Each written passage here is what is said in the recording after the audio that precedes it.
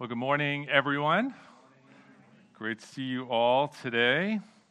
If you want to open your Bibles, we're going to be looking at Deuteronomy chapters 19 and 20 this morning, two whole chapters. Before we get started, let's pray. Lord, we are so thankful for the gift of your word and the opportunity to open it, to take, to read, to feed on your word. I pray that you would open our hearts to hear you speak this morning. In Jesus' name, amen. Well, when was the last time that you heard a sermon about trees? Anyone? Probably not a whole lot, right? Look with me here at Deuteronomy chapter 20, verse 19. And Moses says, "When you besiege a city for a long time, making war against it in order to take it, you shall not destroy its trees by wielding an axe against them. You may eat from them, but you shall not cut them down. Are the trees in the field human that they should be besieged by you?" Crazy, right? Now, I don't think that Moses was in any sense like an environmentalist, and there's clearly something going on here that's more than just a plea to protect trees. In fact, there's an underlying principle that I think helps give shape to the rest of the commands that we're going to read about in these two chapters, chapters 19 and 20. And I think the principle that God is trying to tell his people is this: don't ruin the rest that I am going to give you. Don't ruin your rest. That's the principle that he's laying out for us today in these two chapters. Think about it. A repeated refrain throughout the people's long journey from Egypt all the way into the Promised Land has been God's promise to bring the people to a land of their own, a land where they would be able to live in cities that they didn't build and enjoy the fruit of vineyards that they didn't plant, a land flowing with milk and honey, a place where God's provision would be manifest in abundance. And the command here is very explicit. As you work to conquer and inhabit the land, don't get carried away and destroy the very blessings I've set apart for you. But really, it goes much deeper than that. The fruit trees represented God's provision for his people. They were an integral part of the land that was to be their place of rest. And so, to destroy these trees would cause more than just an agricultural or even an ecological challenge or problem for them. To destroy these trees would create a theological problem as well, because they would disrupt the rest that God had promised and indeed assured his people. So, this morning, as we look at chapters 19 and 20, we're going to explore three ways in which the Israelites threatened to ruin God's rest. And then we're going to see three ways in which we, in contrast, can embrace that rest instead. So, one of the first ways that the people of Israel might ruin their promised rest was by letting anger run rampant.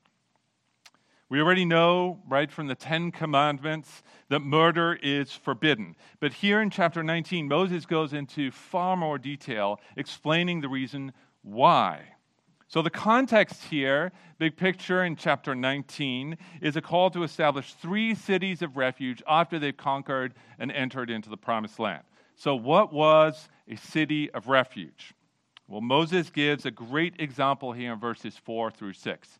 Basically, imagine you're out in a forest with your buddy and you're chopping wood. I'm not like a lumberjack. I don't know if you're doing this or this, but either way, you're swinging an axe around, and the axe head comes flying off, hits your friend, and kills him instantly.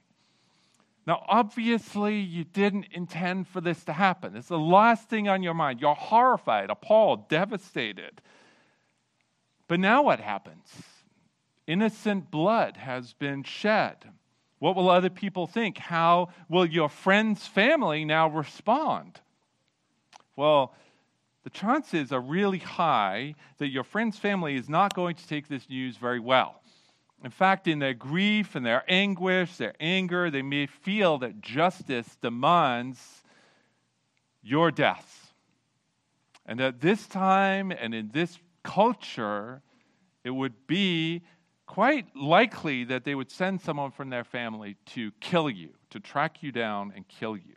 Now, this hardly seems fair or just, right? I haven't even had a chance to explain myself. I didn't mean for this to happen. It was an accident.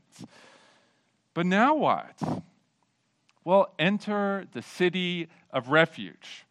So in this scenario that Moses has just given you, you could flee to a city of refuge for help. And once within the city limits, you would be protected from any kind of vigilante justice. Sort of like when you're playing tag with your friends as kids, right? You can run to mom and dad, and it's like their base. Like, I'm on base, you can't get me. Except for little kids, it's just a game. And for the person who committed manslaughter, obviously the stakes were a little bit higher. This was a matter of life and death. But if they could get to the city of refuge, then they were guaranteed safety until the facts could be sorted out and guilt determined. So in this way, the city of refuge became like a safety mechanism, or like a handbrake on the quest for revenge. So as Moses notes in verses 11 through 13, if after an investigation it turned out that this was not actually an accident at all, but a case of premeditated murder, like, hey, let's go out in the woods and chop down help me chop down some lumber out here, and you're all the while intending to kill somebody, then the guilty person, according to Moses, would then be removed from the city of refuge and executed. So in that way, the city of refuge, it couldn't be misused as a place to sort of excuse bad behavior or illegal activity where you could run to sort of escape punishment for your crimes. Rather, it was a way to ensure that justice prevailed. Now, Moses has already covered much of this in far more detail, actually, in Numbers 35. You can read all the various ins and outs in Numbers chapter 35. So why bring it up again here? Well, I think Moses' concern has far more to do with the impact this would have on the land and consequently on their rest. So look with me at the text. If you look at verse 1, the land...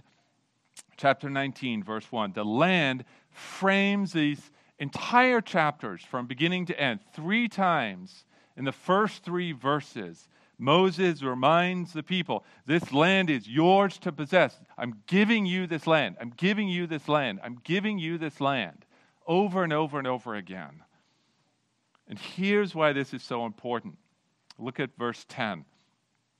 The cities of refuge are so vital because without them, the person who unintentionally killed someone might be chased down and killed by an angry mob or an angry relative out for revenge. And this killing, understandable as it may seem, would nevertheless be illegal, immoral, and against the will of God.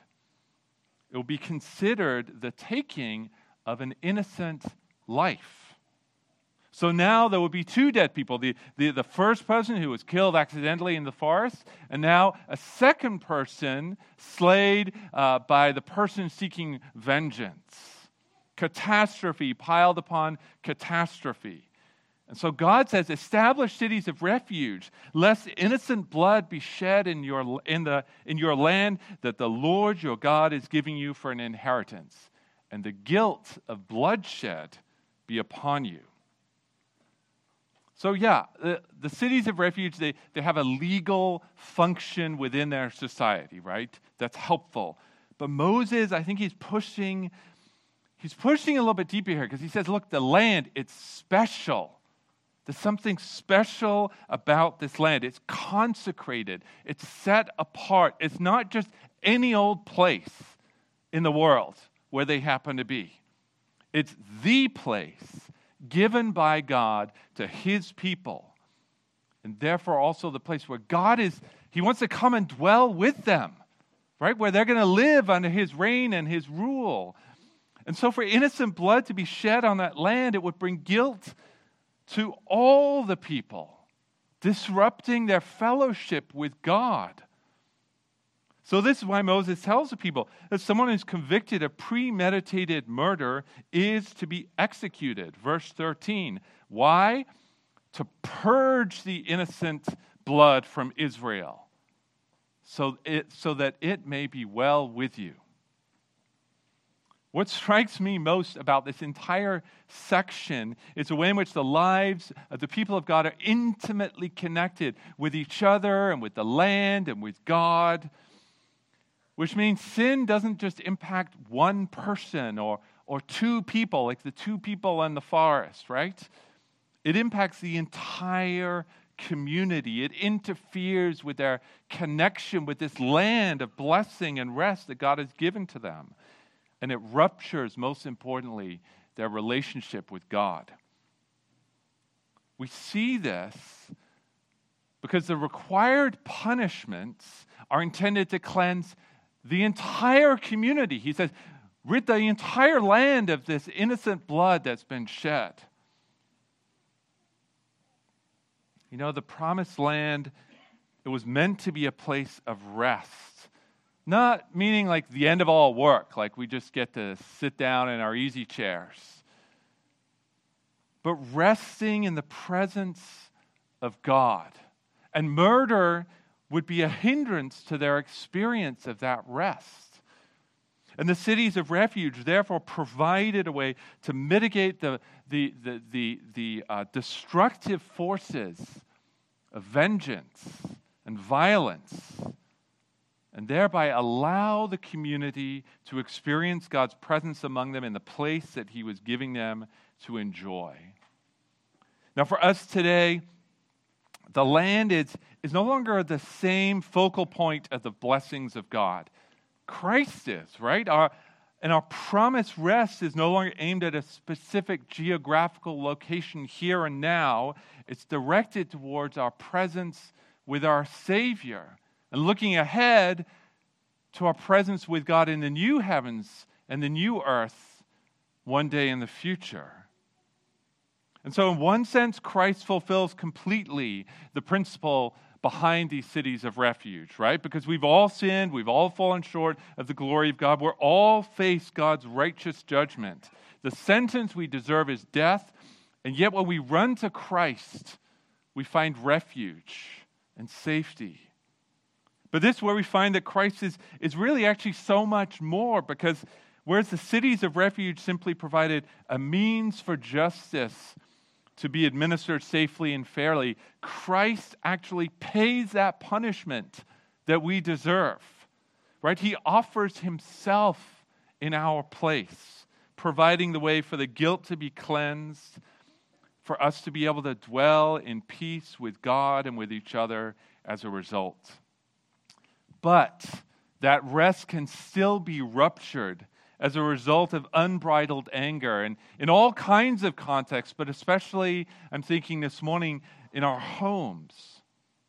Right? The concept of a city of refuge encourages us to press pause on our anger, even in the most heated of moments. I mean, how many times have you blown it with your spouse or with your kids, or kids with your parents? All because you didn't have all the facts in the moment. You thought you knew what had happened, but it turned out you didn't. Look, the world is hard enough as it is, right? Our homes of all places should be the safest spaces imaginable, where we think and assume the best of each other, where we're quick to forgive minor offenses and slow to anger, where we pause long enough to listen and make the effort to truly understand what we're saying to each other, where we resist the temptation to run to conclusions, where we commit to never bearing false witness, Our homes, they should be the one place where revenge is never spoken of. A place of justice and mercy and grace.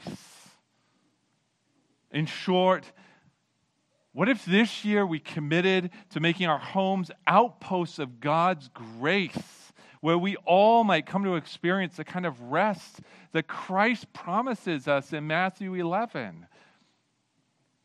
So don't let anger ruin your rest in Christ and in your homes.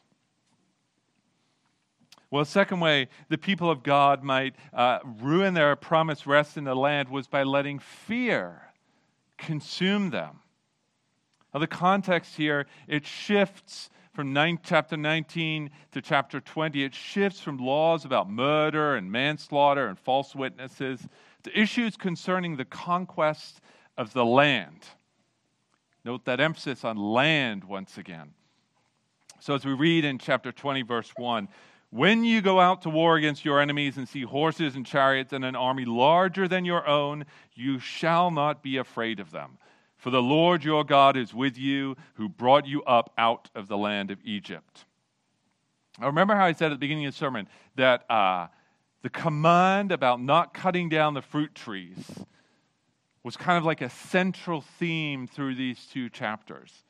Now, I know there are no fruit trees mentioned right here in this beginning verses in chapter 20, but walk with me here for a moment. When the people first came out of Egypt and approached the promised land and prepared to enter it, what happened? Numbers 13, right? They sent spies ahead of them, and they go into the land. And what do they see? What do they find? They see big cities and giants, and they see abundant provision, pomegranates, figs, dates, almonds, grapes, huge clusters of grapes, right? But then what happens? They let fear consume them. And instead of advancing, they retreat in fear, in panic, in doubt, in dread, uncertain of God's ability to fight for them, to conquer the land, unconvinced of God's desire to just give them all this blessing and abundance. And so, as a result, that generation failed to enter God's promised rest. Let's skip ahead 40 years. And now we have a new generation standing on the border of the promised land, once again facing exactly the same choice as their parents and grandparents did, right? Will they choose faith or fear? Will they choose rebellion or rest? It's like God is saying to them, I rescued you from the most oppressive slavery imaginable.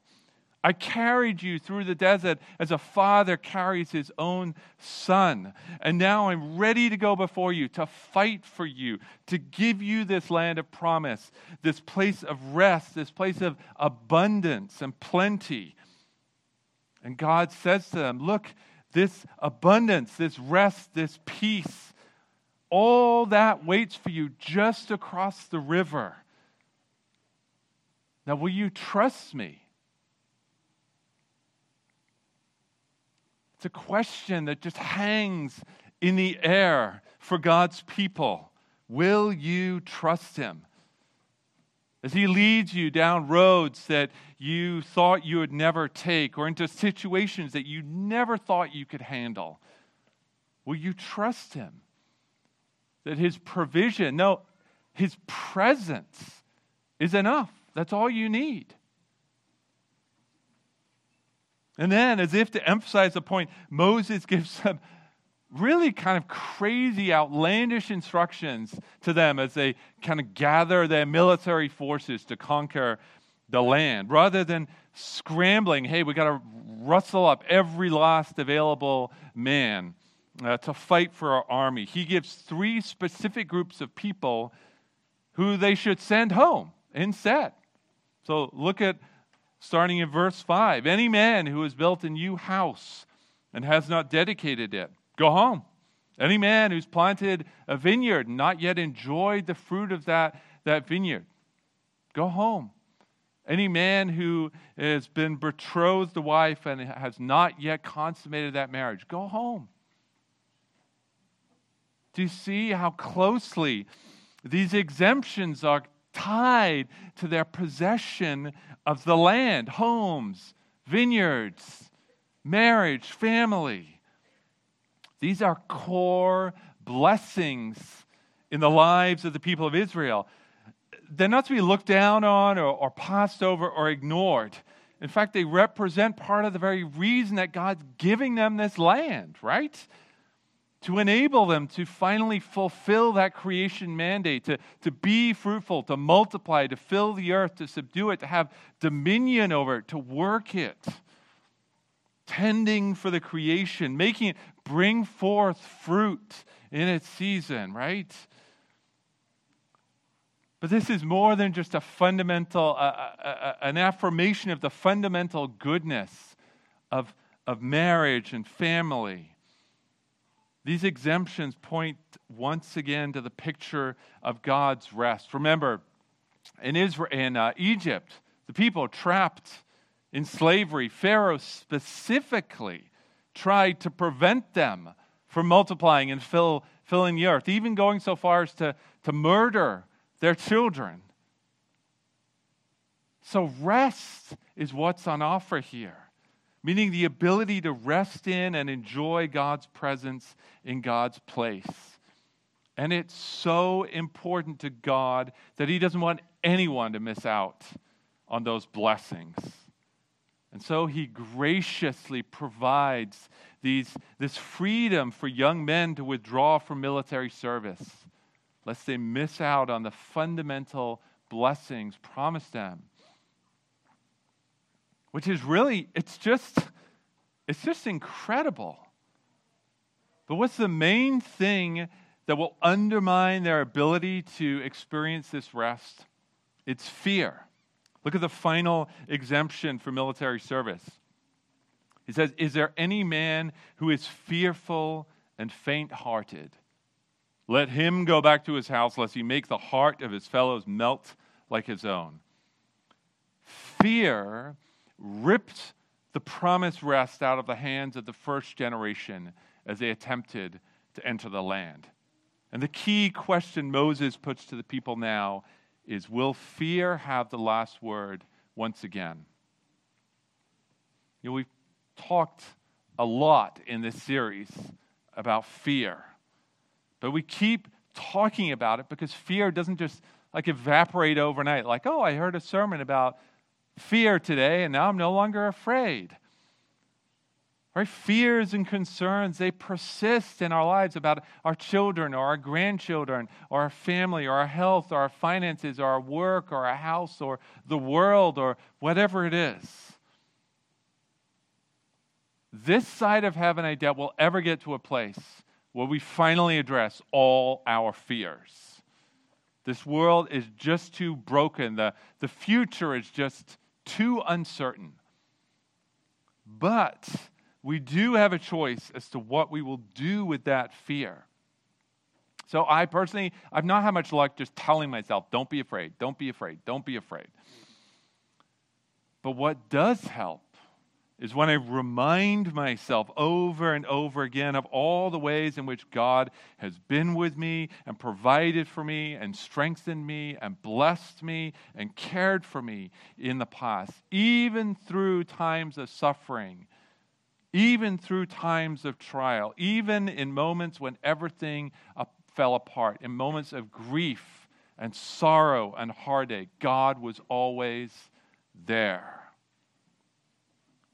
And so much of the Exodus narrative is devoted to reminding the people over and over again of God's goodness to them in the past, as an encouragement to them to keep trusting Him into the future. Exodus 15 that we just read before the sermon, rehearsing everything that God has done and then looking ahead to God's promise. As I defeated Pharaoh and the Egyptians, so I will defeat your enemies as you enter into the promised land.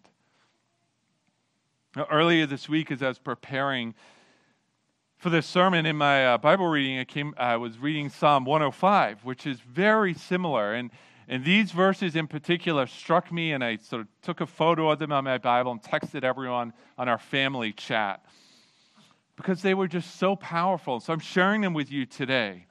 This is from Psalm 105, which says, "Seek the Lord in his strength. Seek his presence continually.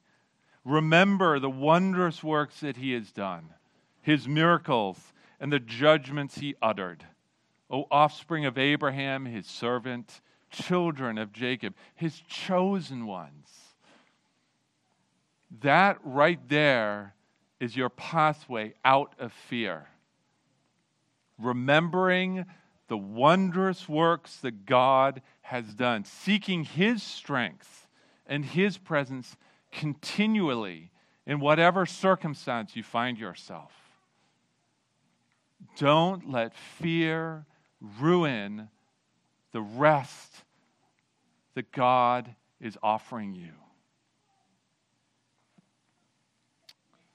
So, as we move to our third section here, the first way that the people of God might ruin their rest was by allowing anger to boil over into vengeance and even murder.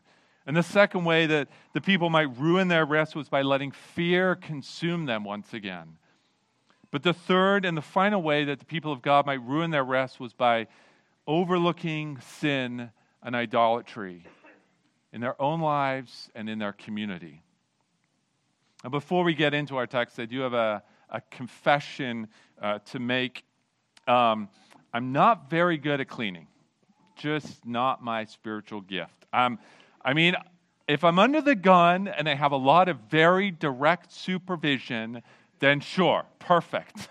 I will clean like a madman. But honestly, cleaning just generally reveals a lot of character flaws in me. So I'll vacuum the bulk of the room, but getting under the table, now I've got to pull all the chairs out, and then I got to put them all back again. It's like, yeah, that's good enough. No one's going to look under there anyway. Or I'll fold, this is my wife's favorite, I'll fold and put away all my clothes and leave all the other clothes in the bin or on the bed, right? Who does that? Apparently I do that. But here's the thing. Look, we talk all the time in Christian circles about sin and idolatry, right? It's a good Bible study if we've said, we must flee from sin and resist idolatry in our lives. Like, yes, we must do that.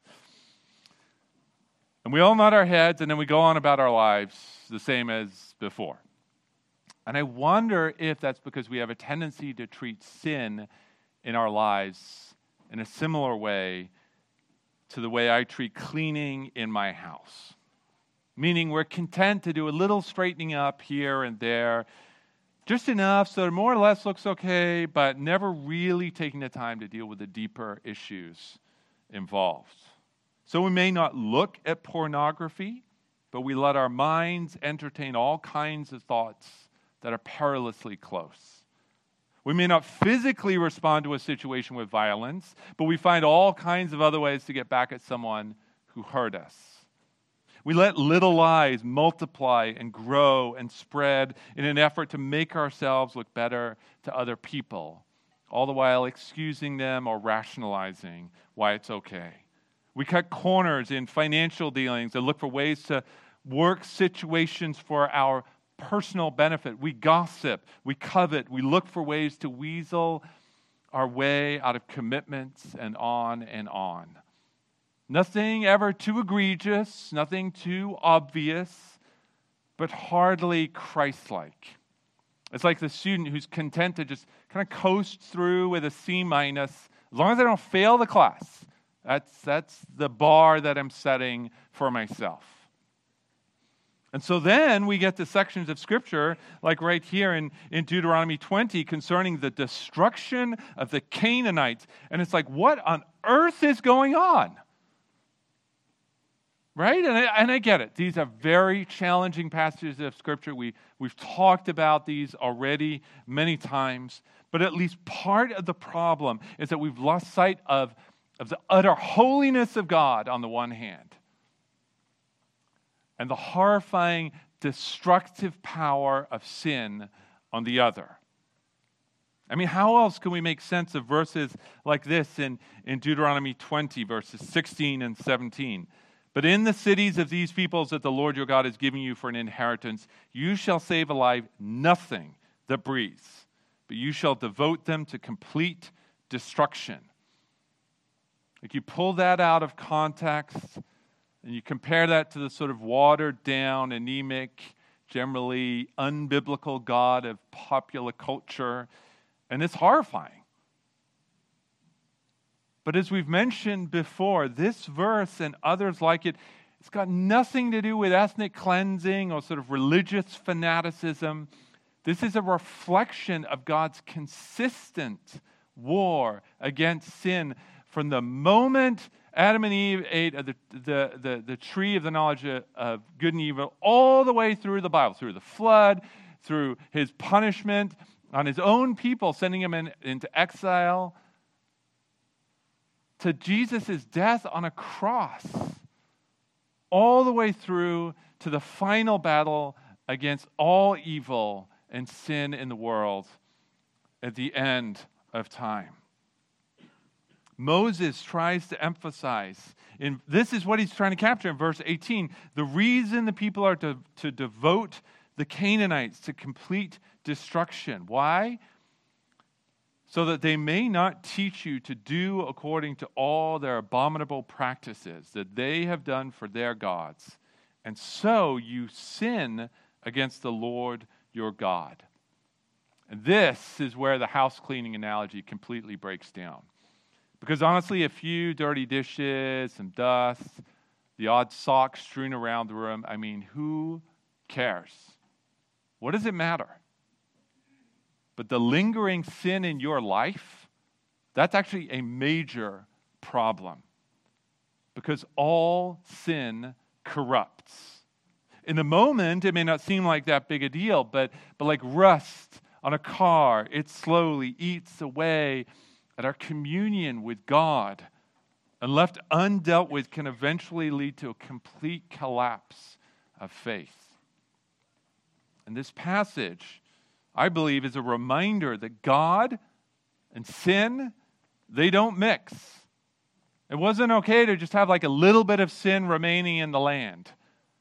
The Canaanites had to be rooted out because their sin was corrupting the place where God intended to dwell among his people. The land where God had promised blessing. The land that was supposed to be a place of rest. How can you have rest when there's sin and idolatry and evil and false religions?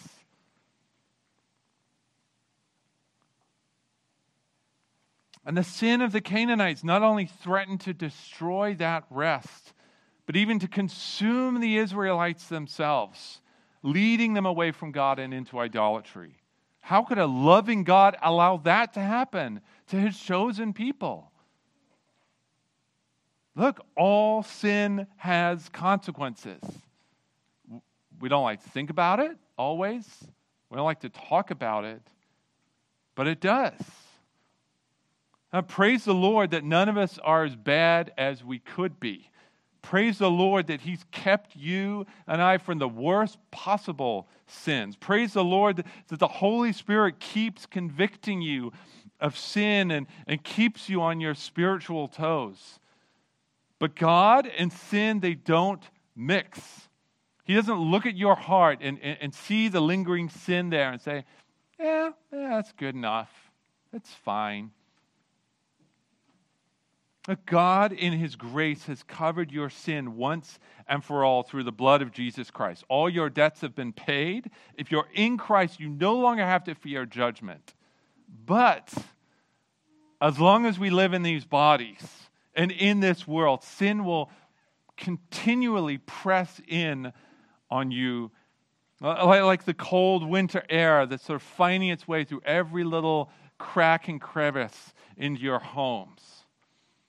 And as such, we have to constantly be on guard. So what does that look like?